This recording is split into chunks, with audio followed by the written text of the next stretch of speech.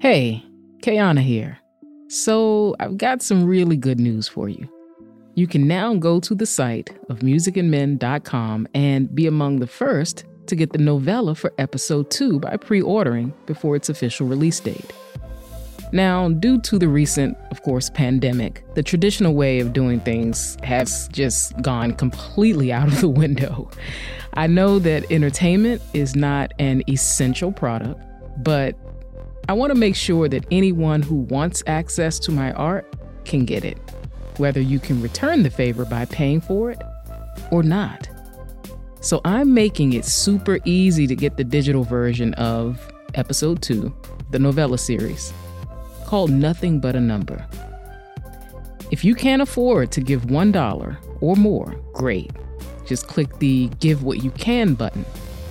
But if you still want to read this book, but cannot support me right now, you know what? That's quite all right. Just click the Read Now, Give Later button. As I mentioned in the last few episodes of the podcast, as an artistic entrepreneur, the upending of everything around us has altered the normal way of going about doing things, but I am certainly not complaining. Financial struggles aside, I've personally welcomed this as an opportunity to focus on gratitude and completely readjusting what's considered normal.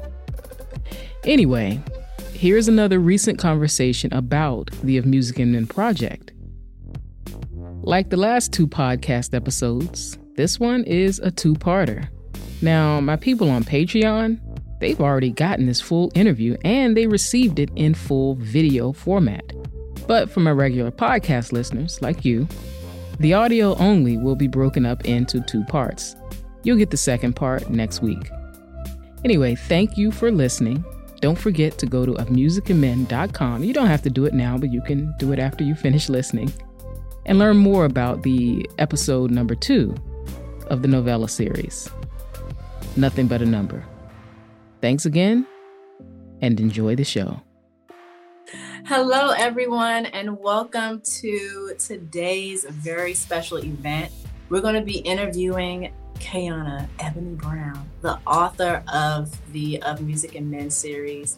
If you guys would like to ask her questions, please feel free to hit that question box. It is on the bottom of your screen. It has a quotation mark with a question mark inside of it, so it's very easy to figure out what that is.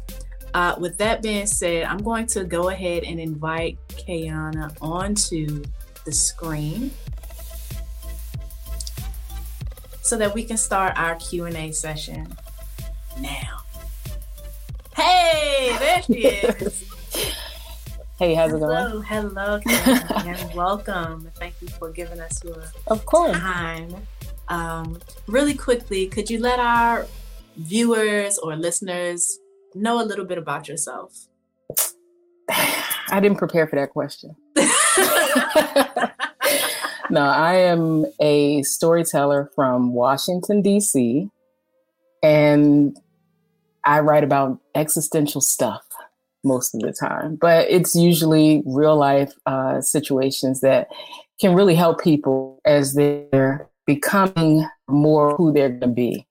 That's probably the best way of saying it. Fantastic. It's true. A lot of our characters are asking all of the right questions that some of us in real life try to avoid asking and answering. Answering right.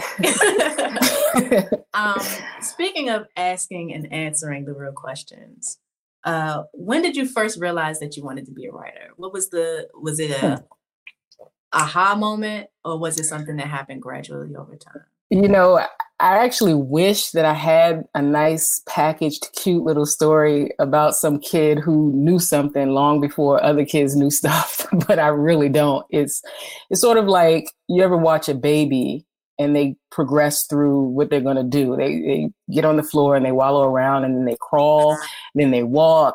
And then next thing you know, they're running. The next thing you know, they're driving. It's just, well, babies don't drive, but, as we tend to get older, we just do seemingly what's natural for us to do. And I think that's sort of how my writing, I've been thinking about this for a while, actually, like, when did I start doing this? And I think it was more so that it just was a natural thing that I found myself doing, and I loved it, and I just kept doing it. So it wasn't a set aha moment that I can remember actually saying, you know what, when it's all said and done, I want to be a writer. It's and I actually think that artists of all kind, that's just what art is. It's a hard word to even define. In most cultures, there isn't really a definition for art, just as there's really no definition for love. It's just sort of an isness that we kind of just have as part of our human experience. And everyone is an artist when they're born, and we few of us actually are allowed to keep being artists as they get older. So I guess probably a more succinct way of saying that is I'm just being. And there was no time in life that I decided to be. It just is. Just is a writer. So just am a writer or whatever. So yeah. I feel that. I completely empathize with that story, because I too it wasn't clear cut for me as a career choice, and I just realized just did you good at it. just do what you do. So I just did what I did, and that's how I ended up here. Speaking of ended up here, you are about to release the second episode of your Music and Men novella episodes. So with that being said, how long did it take you to write this series, and what was the experience like from going from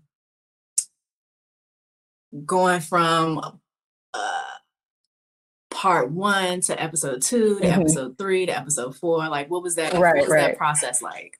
And so some backstory, so I could tell why you were like with that question, because this is sort of I'm going to say odd, because as a writer, and I write quite a few different in different formats, and there's some I love and I do that the most, and then there's some that sometimes as an artist, some certain things you have to do that you don't necessarily love, but you just you kind of have to do it. you do it. Like journalism for me is a little too on the nose, the who, what, when, where, why, how, and it's like really not much flexibility for it. I have done it. I try not, if I can help it, to do it much. But to answer your question, this whole series, this whole story was sort of done backward. And what I mean by that is most of the time, normal people usually will write a book or a comic book or a graphic novel or some other long form IP, intellectual property. And then at some point in the future, after that thing has become great, and sometimes even when it hasn't become great, I know of a story where it's like an unknown author of a book was just optioned for a movie. But normally that's the process. It's usually a longer form, like a novel or comic book, that then much later someone else comes along and options it or asks if they can have permission to make that into a screenplay, to then make that into a movie. And sometimes the original writer doesn't have much to do with that process, that transition. But for this, I've always been writing ever since I was little, but we don't always have one dream. And one of my other dreams that wraps around this dream is to have a multimedia conglomerate. Like, I look at Oprah and I look at, quite a few people, but she's probably the one that most people will know the most. And I'm like, she has this company that just does all this different stuff. And so a few years ago, after I published my first book, I thought about that multimedia company, and I said, you know what, I want to run, music has always been very important. My first job in high school was a DJ. Like, I was a DJ, and I was like, I want to run a record company.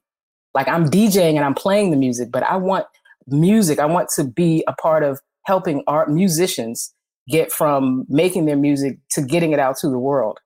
But for some reason, I decided that I was going to start a record company. I didn't just start it out of nowhere. A friend of mine had music already and he needed help. So that was my chance. It was like, oh, you need help?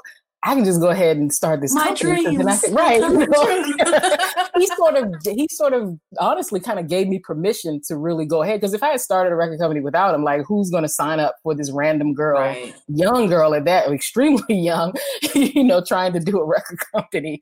But because, you know, we were both two young people and he wanted to do that. And I'm like, well, if I'm going to help you, I should probably look at the bigger picture of this help and not just me helping you with your music. Exactly. Long story short, that was an integral part of my learning and understanding entrepreneurship, because it was a real company. It was like a real LLC. And I was instrumental in helping him get performances all around the world, all across Africa, all across Australia, all across Europe. He performed in Canada and, of course, all across the States. I think South America and Antarctica might be the only continents that he didn't perform on.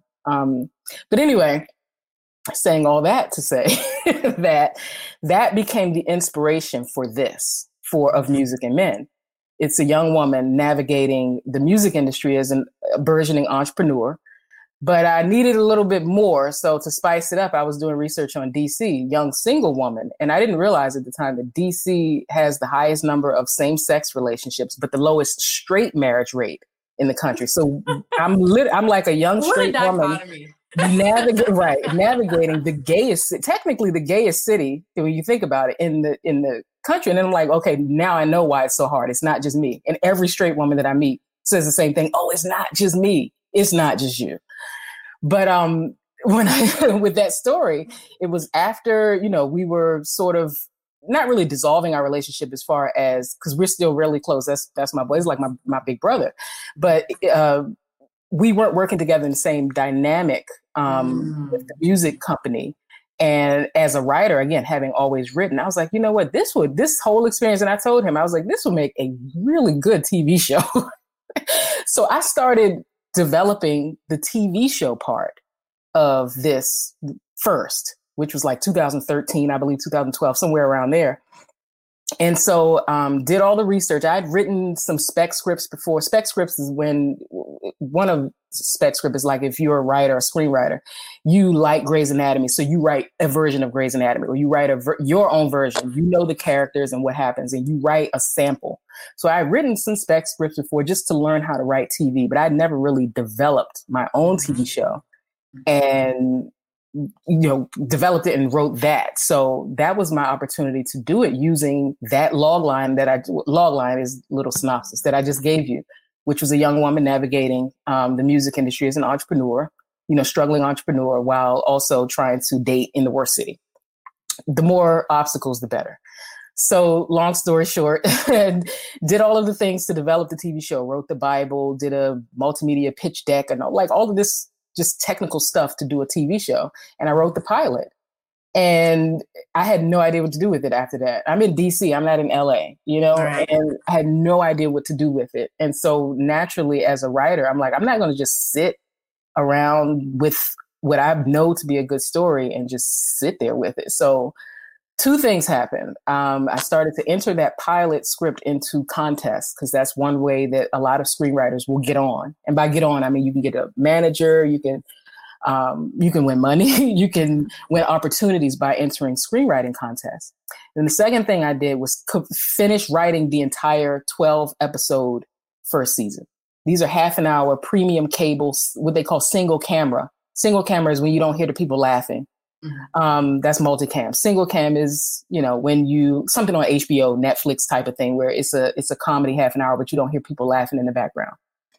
Mm-hmm. So decided to write out the entire first season, all 12 episodes. So they were kind of outlined anyway through the show Bible. That's the document that you create that tells you what's going to happen in every episode. Every TV show has one. And I'd written one. So I took about 18 months, a good year, 18 months, and polished that pilot, really polished the pilot, but, wrote out those episodes for the first season. So again, it started out as a TV show first. And then again, like I said, this is 2013. So in trying to get to where I wanted to be, and knowing that this was a multimedia series, meaning it would have different branches to it, TV, books, things like that. Created a short film for it. Just an 8-minute kind of sample piece, kind of experimental, and entered that into a contest. And it actually won first place. And I won a nice little bit of money with the first place thing in a local contest that was looking for stories that kind of showcase DC in a different way, I believe was the mission for that contest. But it was a wonderful experience. That short film was experimental. And so I wasn't expecting to win because it was an experiment to me anyway, as a filmmaker. And it won first place in that thing. So I ended up entering it after that, polishing it some more and entering it to a bunch of festivals all around the world. And it got into like 16 of them. Again, that was kind of shocking to me because it was experimental. And by experimental, I just mean, I'm going on and on. That's like the longest answer ever, but it's such okay. It's totally okay. It's been like long process. So by experimental, I didn't really even plan on, I didn't even shoot dialogue. It was supposed to be like a promo video, but we had, I worked with some really great filmmakers, filmmaker friends of mine, and we had such great shots, such great, like the story was already there from the pilot. I just kind of pulled some things from it. And so that promo thing that was like supposed to be 90 seconds was elongated into an 8-minute experimental piece that just sort of it was like a musical with no sound. No dialogue. But the sound was sort of the ambiance. Like you could hear the traffic, you could hear just things in the background. And I'll let you see that some other time. But so anyway, that was entered into some festivals and got in. So it won an award for editing. It was my first time editing an entire piece. And it actually was recognized. It didn't win. I think it was nominated for best editing and won. So those kind of things help you to stay motivated. Mm-hmm. Not that you need that external motivation per se, if you just do what you love, but sometimes it can help. Yeah. When things look bleak and, you're doing what you want to do, but it may not be where or how exactly you want to do it. Mm-hmm. So having all of those scripts, it was 2017 that I'm like kind of getting antsy again. The pilot script had gotten recognized in some really big script festivals by this point, like Screencraft, the Fellowship. I'm remembering a few of them. It had gotten some recognition and some good ones. So I'm sitting on something that I feel in some parts of the world, some people that are not my mom feel like this is really good. So I'm like, okay, I have all these scripts. What can I do? This is not the kind of piece that I want to try to hodgepodge like I did the short film Hodgepodge and kind of do it a disservice and put it on YouTube kind of thing with 30 viewers and, kind of ruin it, to be honest with you. Sometimes patience, we artists kind of jump into things a lot and because we just want to do what we want to do. But sometimes. Yeah, we have patience. Yeah. Sometimes we're a rushy bunch. And I know, look, I'm not trying to be holier than thou. I'm certainly very impatient sometimes, but sometimes I'm not. Sometimes I can be like, you know what? I have a vision for this and I can't move before, the vision can be what I see it being. Other pieces have to come along. Mm-hmm. And so anyway, I took those scripts and I said, what? Your average person does not read a script. A script is a very technical thing. Most people don't even know what a script looks like. That's true. And so what do they know what it looks like? They know what books look like. Most people, when they're 2 years old, they're reading books. So I decided to turn each of those TV show episodes into little booklets, little books of their own, novellas. So I said, okay, it's a novella series. And in order to do it in a timely fashion, because you asked about time, I didn't forget your question. To do it in a timely fashion, I put myself on a schedule that I was going to post these on my website once a month. Mm-hmm. And I had to stick to it because I was emailing people saying, hey, episode 1 is up, episode 2 is up, episode 3 is up. So I had to stick to this schedule so these things had to be written and edited. I had someone introduce me to a young lady in Portland who was editing these things for me. More so like proofreading it, making sure it's like not completely sounding crazy. And so I was doing this every month from April 2017 to April 2018 because it's a 12 episode piece and it's 12 episodes of the show. And every month, like clockwork, there was an episode on my website. They're not there now, but they were on my website then for people to read if they wanted to read it. And quite a few people, you know, it was a nice little bit of people. I mean, it was like 20 people, but to me, that's like a surprise when you're not really expecting anybody. Yeah. 20 is a great number. That's just jumping on, and, you know, you can see them jumping on and downloading it to read it. So 18 comes along, and I'm remembering everything because this thing I have a timeline that I actually have a visual timeline in my pitch deck that shows what I did every year. This is for my future investors or producers who might want to know, so I don't forget. So that's how I can remember all of this stuff verbatim, like what I did every year. In 18, I decided that I was going to publish. I'm going to go ahead and publish. And the goal was to do all of them, but I started with the pilot, and it was like so exhausting, like doing everything. It's like I almost forgot how exhausting it could be to publish a book. It's extremely exhausting. I think you did the process on your own. I was just about to say that. I think the graphic design, yes, editing, literally on my own. Yes. You know, not the editing, of course, you can't really edit your own stuff, but the pre-edit, I'll call it, because it wasn't like a formal, like stringent edit, but the pre-edit was done by someone else. But yeah, everything from the audiobook to the graphic design, like the book cover of that first book, to the layout. Now, layout and stuff, I've been doing that for other reasons anyway, like using InDesign and Photoshop. I'm sort of a nerd. I have Adobe, like I love their stuff and I use it anyway. So it wasn't hard. That part wasn't hard, but it was just the process of doing it. Finding a printer, finding someone who can print on demand, that can meet everything. And I found a great company out of, I believe, Utah or Colorado, somewhere over there. I can't remember, but it's a great company, woman-owned company, which was great. And so, September 2018 had a launch party for it. You know, a bunch of people came out and celebrated with me, which was wonderful for that first book. So anyway, as far as the process of doing this, actually writing this, generally speaking, I honestly, outside of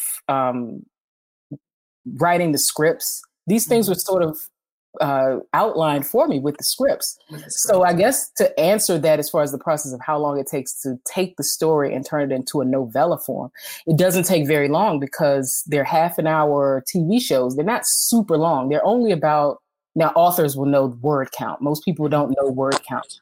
Your average novel, like a thick novel that you read, might be about 90,000 words, give or take. You know, Harry Potter, that's something totally different. That's some long stuff that's completely different.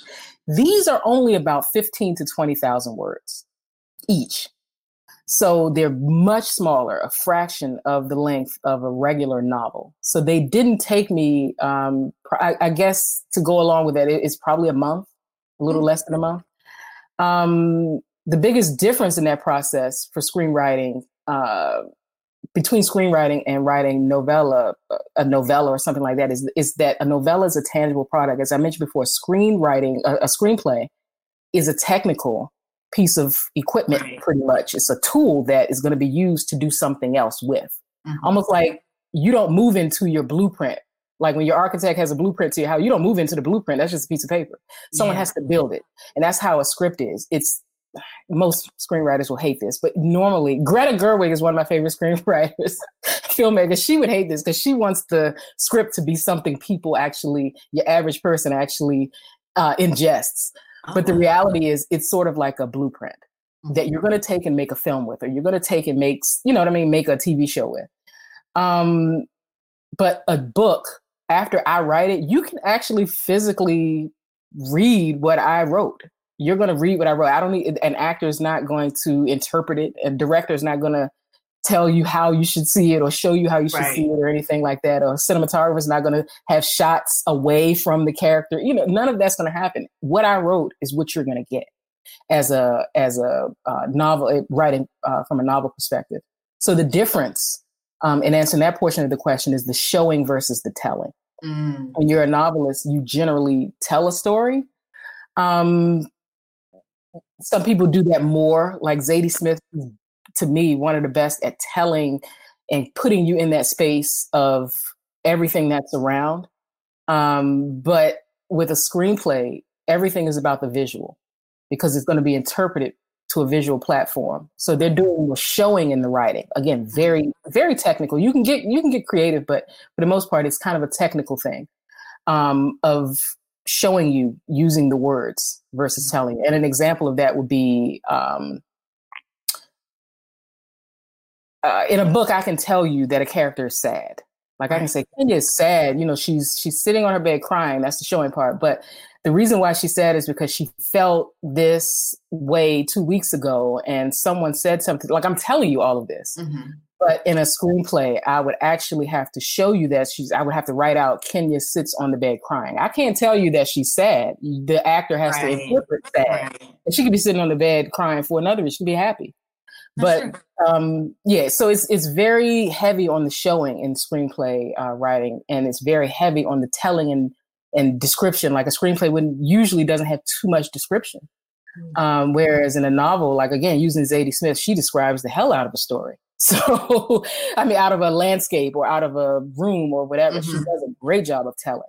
So, so that's probably the biggest difference. So about a month to write, and because I didn't forget your question, but about a month to write, and doing more showing or doing more telling in a novel versus the showing and screenplay writing. But I love jumping back and forth between the two. That's been a very fun thing to do with this whole process. Interesting. I was going to comment on your analogy of the manuscript being a blueprint. That's pretty dope. I agree. A lot of people don't even realize that a manuscript is what the story is before it's turned into the book form. So here's a tidbit, kiddos. When you guys are working on your book, you're actually working on your novel. Your novel's manuscript is not a book until it's printed, binded, all of that. So but the thing is, they'll actually get your words. Mm-hmm. And I think just my point is with the screenplay, they're going to get the dialogue and all of that, but the description and things like that you write, or the action that you write in a screenplay, they don't get the words. Like the audience doesn't read those words. That's up to the director and the cinematographer and the actors to pull off in some way. And hopefully they do it successfully. As a writer, you hope that they do it successfully. As a writer-director, you kind of have a little bit more control over if they do it successfully. But normally, most of the time, the writer is not the director. So they have to do a good job of making sure that technical piece is saying what they want to say in some way, so that the director has that kind of, and the actors and cinematographers and lighting people and all that kind of stuff. I'm trying to use layman term here. So that writers, when they, sorry to cut you off, when sort of like film adaptations of books, right? Okay. Do writers have any say as to the direction of it? It depends. I want to say most of the time, no, because once they've, if I'm just, let's say all I want to be is a novelist, that's what I am. I'm fine with that. Stephen King, someone like that. He writes a book, they option his book. He signs some kind of deal, and then sort of it's out of his hands. That's sort of what part of the inspiration for this was. Years ago, my mom used to watch a little show. I'm sure no one's heard of it. It's called Sex and the City. But you're a mess. My mother, but the thing is, my mother used to watch that show religiously, and I was just like, why are you watching this? It's like these women, all they do is talk, blah blah blah. And then it was just like I started watching it. You know what I mean? You get older and you start watching. I'm like, this is actually really freaking good. Like I was like, that was my show. Like even every year I watched that show, pretty much from beginnings, all seasons, at least once every year now.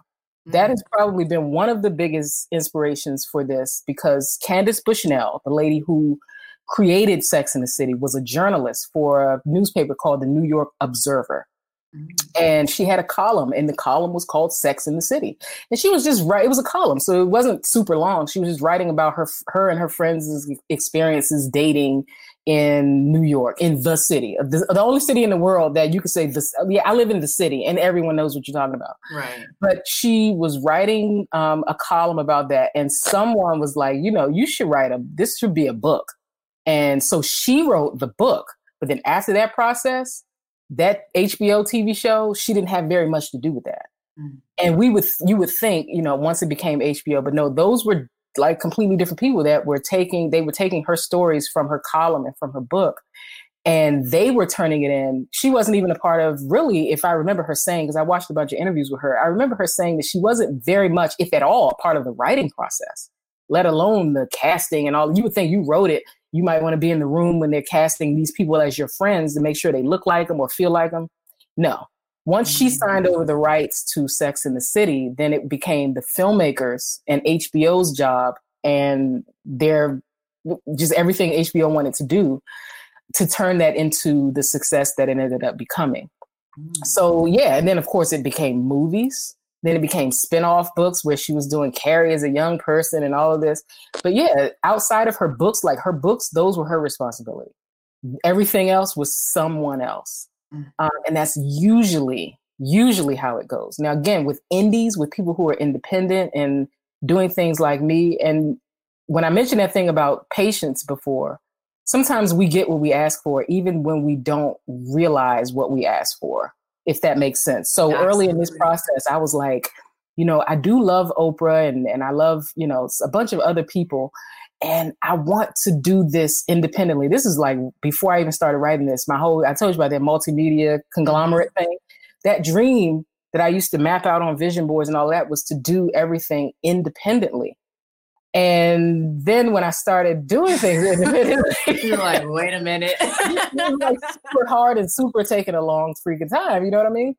But I'm sort of, if I can admit it, like swallow my pride to admit it, it's sort of happening the way I initially said I wanted it to, where I am having, more creative control over each and every part of the process of telling not only this story, but eventually other stories. Even though I was submitting to contests and doing all these other things that could have taken me off that path, I have some other stories where I told you about the Weinstein story, that could have taken me off the path. It's nothing bad, people. It could have been, but it wasn't.